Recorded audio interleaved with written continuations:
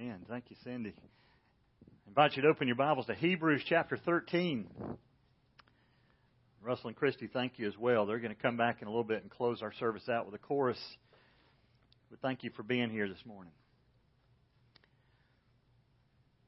Hebrews chapter 13. I realize that some of you have just taken your children for their first day of school in the last few days or maybe the last few weeks. There's actually some churches or some groups that have been on campus. They don't start until next week. But the term final wisdom just occurred to me today. There's times as parents that we give our children final wisdom when they're getting out of the car for their first day of school. You say things like, do you have everything? You have your book bag? You got on clean underwear? You know, we say things like that. Or if they're going on a trip, did you pack everything? Or maybe you packed it for them. Do you have some money? Do you know our phone number? My family, we haven't had those days recently, but we've sent our children off to college. And when you load them up in the car and head them off, you are given just some final, don't text and drive. If you need to, pull over.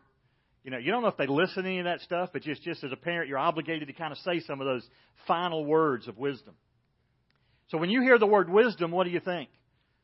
One definition of wisdom compared with knowledge is this. Knowledge is the accumulation of information. Wisdom is knowing what to do with it. I heard a story about the automaker Henry Ford. When he was gearing up his plant to make automobiles, he asked electrical genius Charlie Steinmetz to build the generators for his factory. And they worked fine for a few years until one day they just stopped working. And he called in all of his employees. They worked on them, couldn't get them fixed. And so he called Steinmetz and said, you got to come fix these generators. After a couple of hours, he had them whirring back to life. A few days later, Henry Ford got a bill for $10,000. And, of course, he was a tightwad, and so he called him and he said, what's this bill for $10,000? How do you justify $10,000? He said, well, it was $10 for the work I did and to work with my tools. He said it was $9,990 for knowing where to put my tools. So wisdom comes in handy at times. And that's what we find here today. If you've been here during the summer, I've preached through the book of Hebrews, and we've learned some things this summer. We've learned this is a book, this is a letter written to someone who dearly loved this group of believers, probably outside of Rome or inside Rome, but around Rome. And they were Jews. Primarily, the letter was originally written to two groups of people. Some who were Jews who had left Judaism and had jumped full on into Christianity. They've trusted Christ as their Lord and Savior. And they're struggling a little bit. They're struggling with some of the things from their past, but they're also struggling with persecution around them. Second group of people it's written to were Jews who had left Judaism but hadn't yet fully committed their lives to Christ. And so they're really struggling. They're kind of in limbo, and some of them are thinking about maybe we ought to go back to Judaism. But it was also written to a third group of people, and that's us.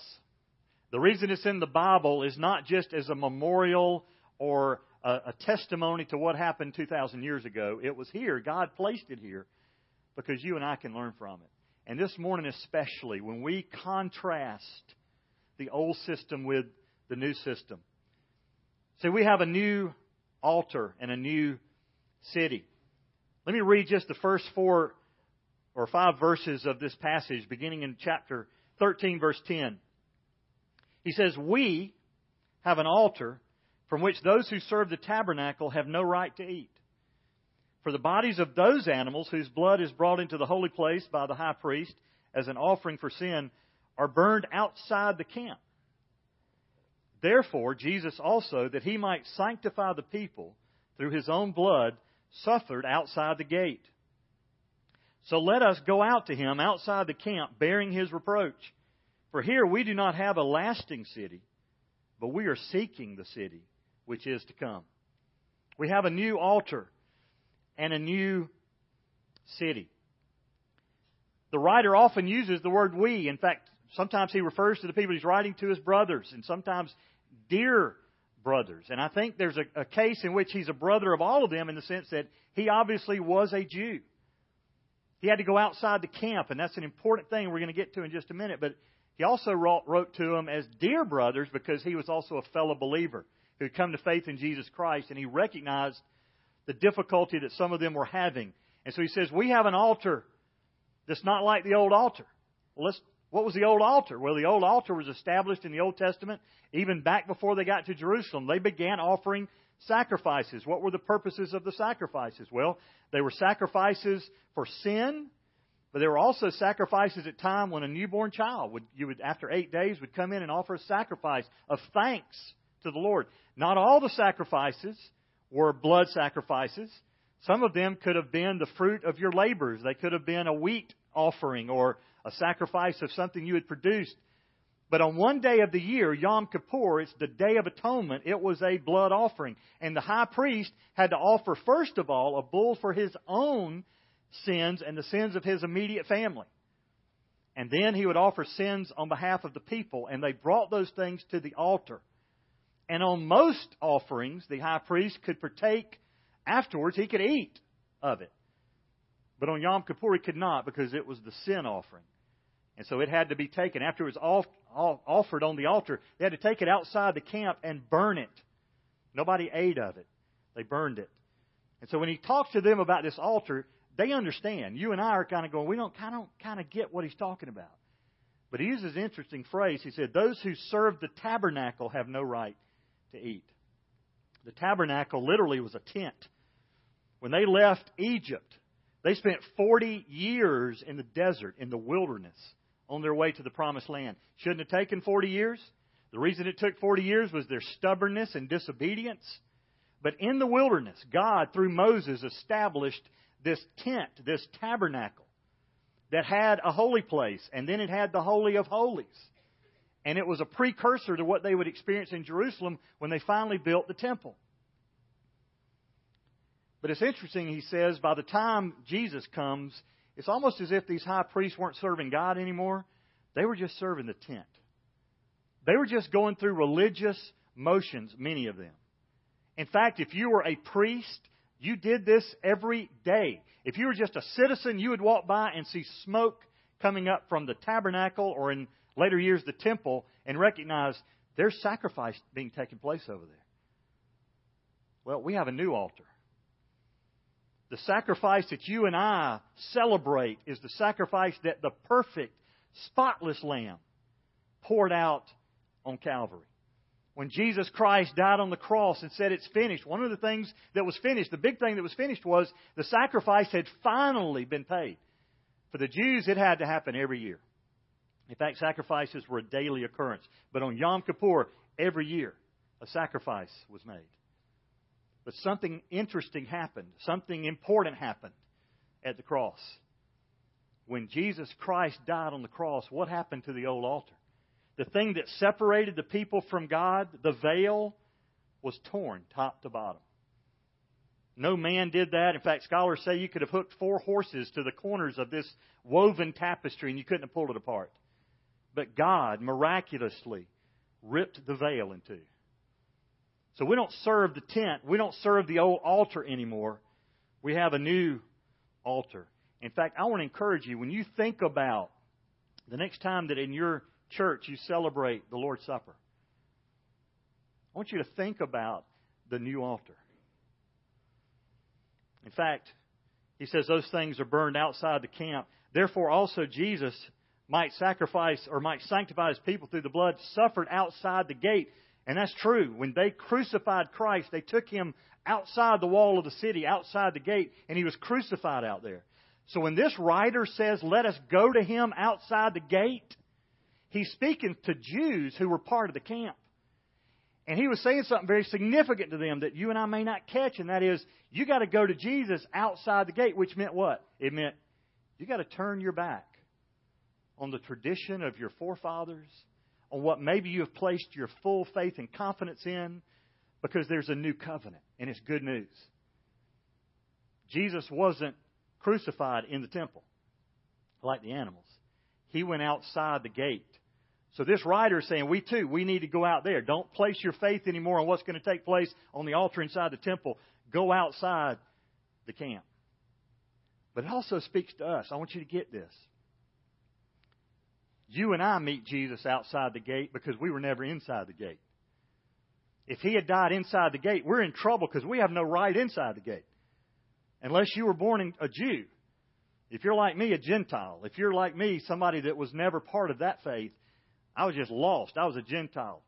Separated from God totally. I now have the invitation to come to Jesus outside the gate. And here's the good thing. I couldn't go to Him. He came out to me.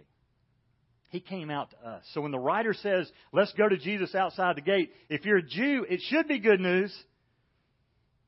Leave the old stuff, come to the new. But folks, if you're a non-Jew, it's even better news. It's great news. Because Jesus went somewhere and came from somewhere we couldn't go. And came outside the camp, came outside the gate. And we can go to Him there to be sanctified. What does the word sanctified mean? It means to be made holy, to be purified, to be consecrated, to be separated. For a Jew to come to Christ meant they were separating themselves from the old. They didn't have to stop being a Jew. They were now a completed Jew. Because what did the whole Old Testament point to? The whole system of sacrifice in the Old Testament, it wasn't a bad thing. It was God's idea. But every bit of it pointed to the ultimate sacrifice. It all pointed to Jesus. And so when Jesus died on the cross, He fulfilled all of that Old Testament law. So it wasn't a bad thing. For you and I, we're separated from what? For the Jews, they were separated from their past. You know what you and I get separated from? Our own self-effort. The thing that will keep some people from coming to Christ is they'll never acknowledge they need a Savior. I've had that conversation with some people. Would you like to pray to receive Christ? No, I'm a pretty good person. I was counseling with somebody that wanted to get married one time, and I just said, tell me about your relationship with the Lord. Well, I'm not a Christian. I've just always been a good person. Really? You want to face God with that someday when God says, why should I let you into my kingdom? And you say, well, that's pretty good. God doesn't grade on the curve. In fact, some of you may be thinking, I can never be good enough to earn that. You're absolutely right. The reason Jesus Christ died on the cross is because we could not be good enough. So if you're relying on yourself or you're relying on your good deeds, if you're thinking somehow they just got to outweigh one another, you will never do enough good to outweigh the fact that you are a sinner, separated from God. So the offer is an amazing offer. Come to Jesus, outside the gate. You don't have to jump through any religious hoops inside the gate. Come to Him just as you are. And not only do we have a new altar, we've got a new city, and I love that. We don't have a lasting city here. You can build monuments here if you want to, but they will not last. In fact, what does the Bible say is going to happen to everything you and I see on earth? It will one day melt with intense heat. And that's real scary for people, or it should be scary for people who think this is all there is. This isn't all there is. It's a lot better than this. We have a city that is to come.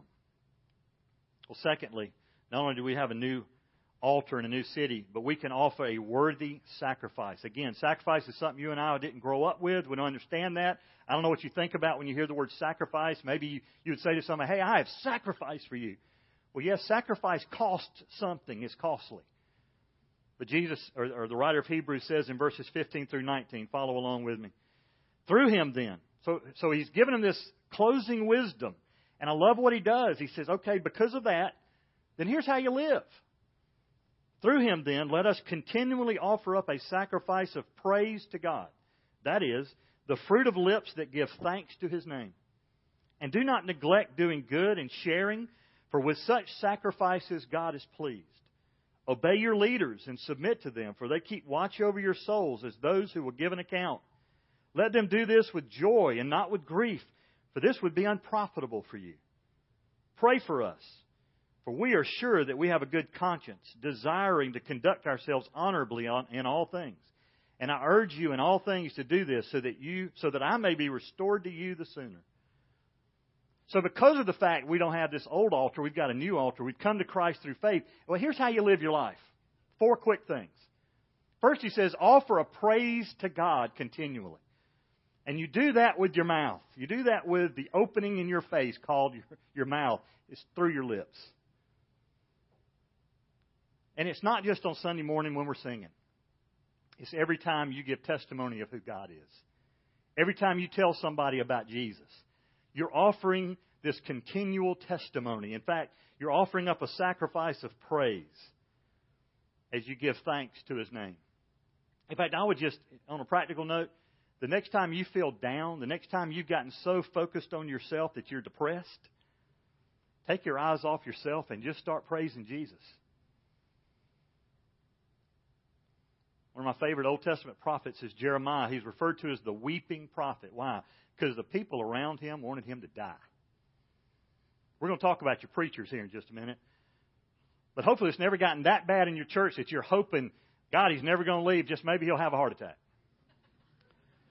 But that's kind of the way people thought about Jeremiah. They were praying for him to stumble. How would you like to be that kind of leader? Where everybody's murmuring and grumbling against you, and I hope he falls in a hole. Hope the earth opens up and swallows him up. And what does Jeremiah do? Jeremiah goes through some depression. And he finally, at the end of it, in about chapter 20, after he's come about as close as you can to cursing God, he starts praising God. And his whole life turns around. Whole attitude turns around. So one of the things we do because of Jesus is we constantly offer this sacrifice of praise. The sacrifice in the Old Testament required the death of something. The sacrifice in the New Testament is because of the death of something. Because Jesus has died, and because I am dead in Christ, I don't have to go kill an animal anymore. I don't have to kill myself anymore. I offer a sacrifice that it says God is pleased with. We already know ahead of time this is what pleases God. Offer a sacrifice of praise. Yet do it in singing, but also do it in speaking. And a sacrifice of praise. And then obey your leaders. You're thinking, okay, preacher, let us have it. Are you going to stand up there and tell us we've got to obey you? No, I'm going to stand over here. No, I'm not your leader. I'm talking about the leader at your church. Two words that he uses is obey and submit. And for some of you, if that's already getting under your skin, then you probably need to refer to my first point. Because the life that is constantly offering thanks and praise to God won't struggle willingly honoring their spiritual leaders. The word obey literally means to rely on. The word submit means to surrender or yield to. Now listen, if you've got the kind of preacher that is constantly telling you to submit, that's not the kind of preacher you want to submit to. But if you've got the kind of preacher that is serving God and serving you, then obey them and submit to them. I'm going to give you some practical ways to do that in just a minute. But understand something. The Bible says they keep watch over your souls as someone who will give an account. You recognize that. Anybody that stands in the pulpit and preaches and takes on spiritual leadership, whether the preacher of the church or a minister at the church that has taken on that mantle of spiritual leadership, there's a huge responsibility in that. And one of the ways you can help them do that joyfully is by honoring them. I had a pastor tell me this in a church not too long ago. We want a preacher, but really we just need him to preach. We'll take care of everything else if he'll just preach. What are they really saying? We don't want a leader. We just want somebody to do something. We can't preach on Sunday morning, so we want to hire somebody to preach on Sunday morning. We don't want a leader. That's really not the kind of leader God calls to churches. Pray for a godly leader in your church. And let them do it with joy. And I just want to tell you, look at your preacher sometime after services. If he's somebody that just seems to be down all the time, it may be because he's down all the time. It may be because the burden has become too much. And he's not ministering from joy. I've been there. Early in my ministry, I was there. We had this dinner at our church. It was actually a Valentine's banquet. Oh, happy day. It should have been nice. It should have been fun. But my wife and I got there. We were late. So I was already a little ticked off about that. Went in, and because I was on staff, I had to sit at the head table. So I have to pass everybody saying things to me like, well, did you stop at McDonald's on the way? You know, just some snide remarks because we were late. Then I got there and had to sit by the director of missions, who I didn't even bother introducing him to my wife. I was just having a pity party. I wasn't ministering out of joy. Then our pastor's wife got up to introduce the people that were going to provide the ministry for that night. And here's what she said. The people that we had originally scheduled have had a conflict, and so they're not going to be here tonight. And I'm thinking, oh, great, I had to be here. Why didn't I come up with an excuse? She said, but we are in for a real treat. Okay, as soon as you hear that, what she's really saying is, at the last minute, we found somebody who on Valentine's wasn't doing something. And so that ought to be a tip-off right now. This is going to be bad. So they introduced these 4 ladies who came up to sing, and I'd heard them sing before. And I know some of you are going to be offended by this, but they sing Southern gospel. And I like some Southern gospel, but at times I'm kind of like my daughter. We had a Southern gospel group at our church, and after about the 3rd song, she looked at me and said, Dad, they already sung this one. I said, no, they all sound like that. It's okay. And I do like some Southern gospel. Okay, I like the Gaithers. But what I'm telling you I was experiencing was not right, folks. I'm just being honest with you. And all of a sudden, you know what those ladies started doing? They started singing worship songs. And God got my attention. And here's what, I didn't hear an audible voice, but here's what God spoke to me that night. Where is your joy? I got to the point where every time the phone rang, my heart sunk. Because I thought, somebody else wants something. There are times I'd be on the phone for an hour, away from my family, dealing with a problem. Sometimes in the middle of the night, having to leave the house to go deal with something. And I'd gotten to the point where I wasn't ministering out of joy anymore. It was obligation. I had a pastor friend of mine one time say, the ministry wouldn't be so bad if it wasn't for people. When you get to that point, you've lost your joy. And so God got my attention that night. So the next day I went in and I typed the word joy into my Bible program. And I started clicking through the Bible every time the word joy occurs. And the word joy in the Old Testament was more like a shout of excitement or a battle cry. And after about 150 occurrences, I'd only gotten up to about Psalms or Proverbs. I hadn't even got to halfway through the Bible. And I said, okay, God, I get it. I'm not ministering out of a battle cry of excitement anymore. It had become duty and obligation. Folks, you're not doing anybody a favor if you have forced your pastor into that kind of life. Let him do it with joy. I wrote down a few practical thoughts because I'm speaking on behalf of ministers. Just 4 things. There could be a list, but I'm just going to share 4 with you. Number 1, don't distract him right before the service. People don't understand that when I get up to preach, I spent all day Saturday really kind of my last minute preparation. So on Sunday morning, my staff knows, don't even talk to Robert on Sunday morning. I'll end up offending you on Sunday morning. And I don't mean to, it's just I'm so focused on what I'm going to preach on. And so don't go up to your pastor and say, Pastor, we got to do something about this parking lot. Or I was preaching, I was just a guest preacher to church. Guys, you got to make an announcement this morning. That's just never good. And don't even do this. I got to talk to you after the service. Because now what you're doing is, all he's thinking is, oh my gosh, what's he want to talk about after the service?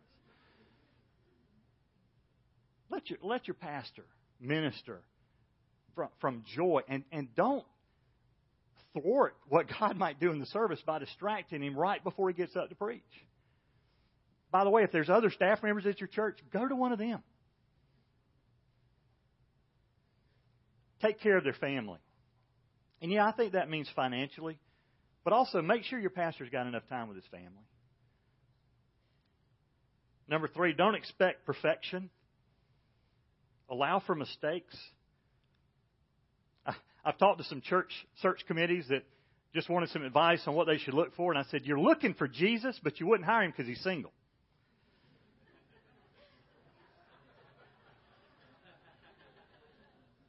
So be careful if you're expecting your pastor to be perfect. There's only been one perfect. It was Jesus, and you probably wouldn't hire him because he had long hair and he was single. Be careful what you're looking for. Don't compare them to others.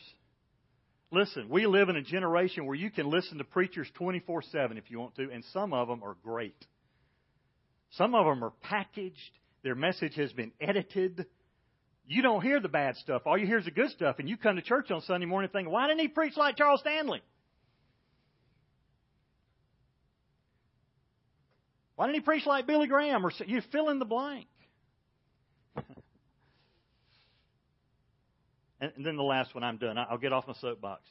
Please do not go up and offer them a CD of a message somebody else preached on the same topic he just preached.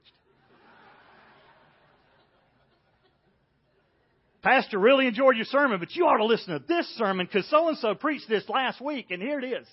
Well, I mean, the way the preacher's going to interpret that is, well, they didn't think much of my message, and they're thinking maybe it'll school me. Hey, if he's already preached the message, he can't go back and unpreach it, all right? Let it go. Obey your leaders, submit to them. Folks, that's not a blanket statement to blindly follow an ungodly pastor. Jim Jones convinced 800 people to drink Kool-Aid. So you've got to have some spiritual discernment here, all right? If y'all don't know who Jim Jones is, that's okay.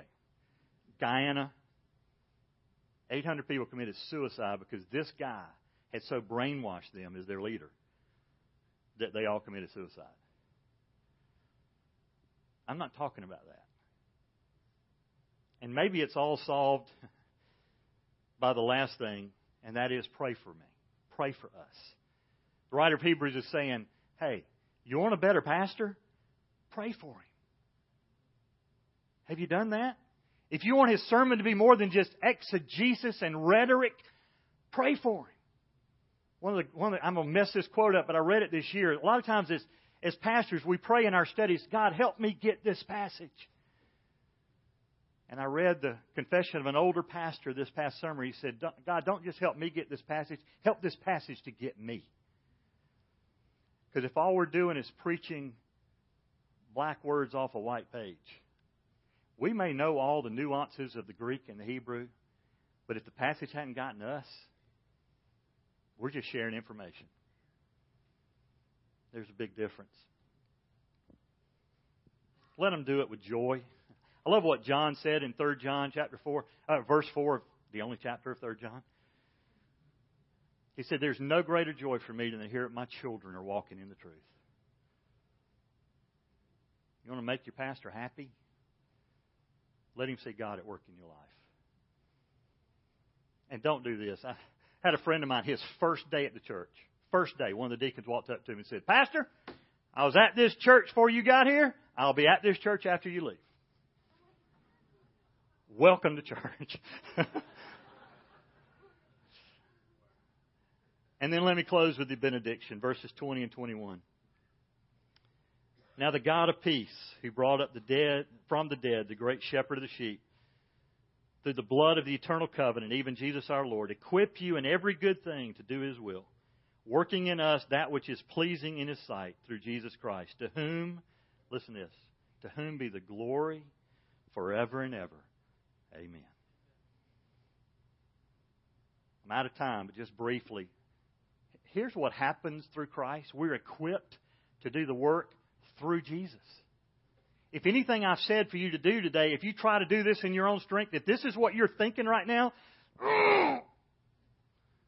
that don't work. Trying harder doesn't work. What works? Unconditional surrender to our Savior. If Jesus is living this out through you, then you can obey your leaders. You can submit to their authority. You'll pray for them. And you'll continually be offering up a sacrifice of praise if you're doing it through the power of Christ at work through you. If you've just gotten a dose of religion and you're trying to do the 12 steps without the power that God supplies, it is impossible. It's impossible. For some of you, that ought to be just a light bulb moment for you and go, wow, no wonder church for me has become a duty. I'm just trying to do what I know to do. And I'm miserable. I got good news for you if you're there today. Come to Jesus. Quit relying on yourself. You may know the Bible backwards and forwards, but if you're not relying on Jesus, if you're relying on your best effort, you will fail. And you'll hurt doing it. In fact, I love what he says. He will equip you for every good thing to do His will, working in us that which is pleasing in His sight. So who is it that's at work within us? It's God. Who knows better how to please God? God. So let Him work in you. And then the last word is amen. We say that a lot. Here's what it means. It means, so let it be. Word literally means firm, trustworthy, or surely. But when you hear the word amen, not oh me. When you hear the word amen, so be it. Let's pray together. Father, thank you for the truth of your word. God, thank you for the opportunity just to hear the end of a letter from someone who dearly loved the church that he wrote to and was concerned for their welfare. God, would you apply that to our lives? Lord, I recognize I'm speaking to people who won't be at Garden City Chapel next Sunday because we won't have services. And so, God, would you lead them to churches in their own location where they could serve you and where they could support a team of ministers in their church, where those ministers would be able to minister from a position of joy. And God, there's probably somebody here that is a minister that they're here today, but next Sunday they'll be back ministering either as a pastor or a worship leader or a youth pastor or small group leader, Sunday school teacher, in whatever capacity. God, would you restore to them the joy of the ministry? Would you fill their sails again with just your wind of the Holy Spirit? Forgive us at times when we try to do it in our own strength and we fail. Thank you that you never called us to do that. In fact, you're not only equipping us, you are empowering us through your person to accomplish what it is you want us to do. So thank you. And I pray all of this in Christ's name. Amen.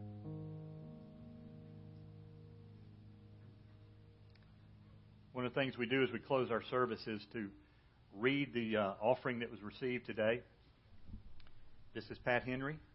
He was the interim pastor in 2000. That's a joke. But he is our chairman this year of Garden City Chapel. Are we still friends? I'm in trouble now. There's a plaque on my wall that Pat gave me. He was the chairman of the board when I came. There's a plaque, and it says, Robert Shaw Pastor, 2001, and there's a dash. He said, you'll know it's time to leave when there's a date now filled in. So I might be in trouble. But today, we've received $84,484. To God be the glory. Stand with us as we sing to close. How marvelous, how wonderful, and my soul shall live.